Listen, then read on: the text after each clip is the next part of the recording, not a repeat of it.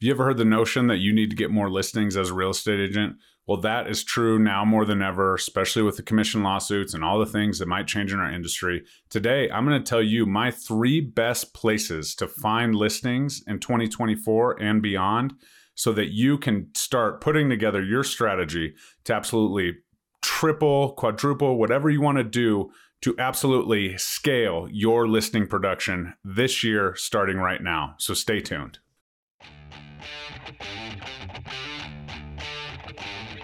Welcome to the Real Estate Agent Playbook, helping you win at the game of real estate every day. Here is your host, Jeremy Kane.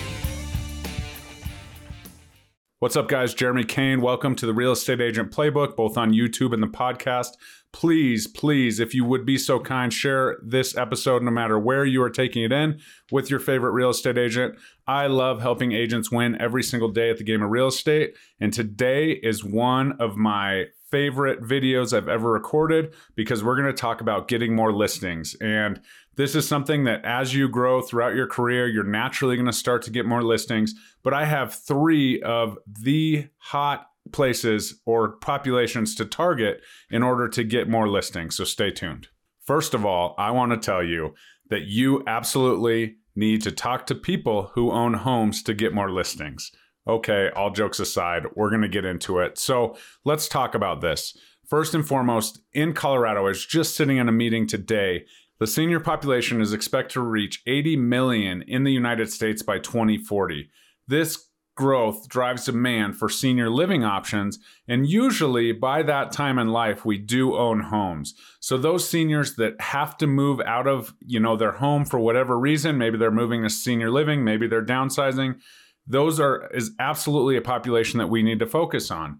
And so how do you go about getting that? You can absolutely do it in a number of ways, but this is something that you need to start catering your content to, talking to people, talking to, your friends and your family that might have older relatives that they might have to be taking care for, and starting to enter in some of the decision making as, our population ages. So this is something that's absolutely key. This takes out usually the interest rate hikes and everything that's high, because if these seniors have owned their home for 20, 30, 50, 60 years, they are going to have a massive amount of equity that they will need to liquidate in order to move to their next place, especially those senior living facilities. They're amazing. My wife's grandmother just moved into one. I was just visiting her this weekend, and they're amazing, but they do cost money. And oftentimes, our largest asset, of course, is our home, and that's where we have to make that equity liquid. And so that would involve selling the home. So some ideas that I've put together is having specific listing packages that will cater to this population, whether it is the senior population or another one.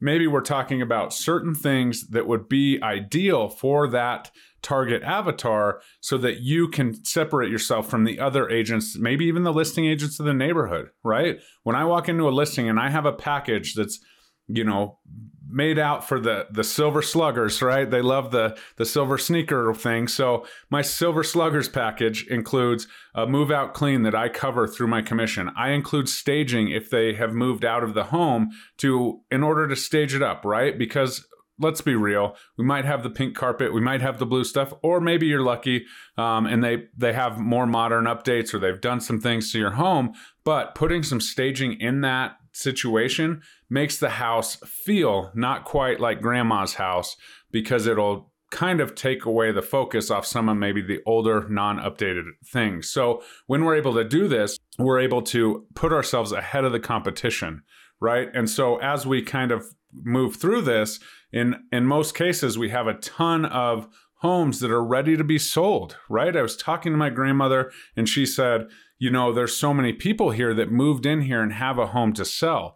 And so you bet your butt that I'm going to target that community and offer some incentive in order to choose me to help them sell their home. The move out clean is absolutely key because, it's going to be emotional for this population to move out. Maybe they're giving up some of their independence if, it's a situation like that. So you want to make it as easy as possible. So no one likes to go back and clean their house after they move out. So boom, we employ some cleaners, we get them over there and we take care of that so that we can, provide just a little bit extra in our listing package for this group. And it goes for any group, no matter what group it is. If you have a specialty listing package that, suits some of their needs or takes some of the things that they have to do off the table, you're absolutely going to increase your conversion in those listing appointments. So I believe since that's the biggest population and most seniors will at least own a home, we can absolutely be there to help that population get the thing done, take care of them. And, absolutely a must in your real estate business to kind of at least think about this population or any population that may be soaring in your area, right? It's not every single area where, a ton of seniors are downsizing or moving on to senior living. So make sure that you're looking at your demographics of your area and target a population that makes sense in order to assist and help them move into their next home. Because if you can have a population that has a large, home ownership rate and they're probably going to be moving in the next 5 to 10 years, that's an absolute goldmine for your listing business. All right, moving on from the seniors, my number 2 hottest place to find listings would be in townhome and attached HOA communities.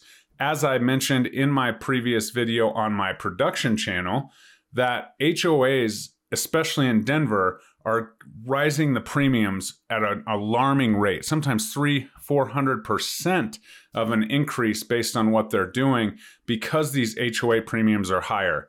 Now, this may not apply to everyone across the country, but Denver and Colorado have, the 4th highest insurance premiums in the country, and they're also rising at a very high rate because of the storms and the things that we've seen, couple fires in our area. It's just costing more for them to insure homes.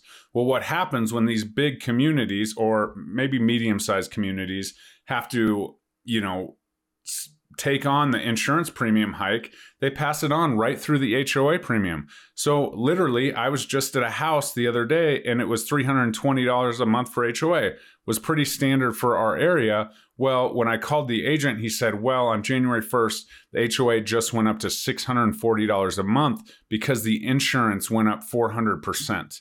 So that premium, that took, that's $300 that's right on top of your monthly mortgage payment for everybody, and you can't do anything about it. This is not a special assessment. So I think that there will be a mad dash to move away from those townhome and condo HOA communities, because if your premium has not risen quite yet, it may be coming, and obviously you have to disclose and do all of those things. But I would absolutely try and get into some of those communities that haven't raised the rate. Maybe their premium's not coming up yet. And, before the HOA committees start having these conversations, because from what I hear and according to my insurance guy, it's absolutely coming because these premiums are just increasing as we go.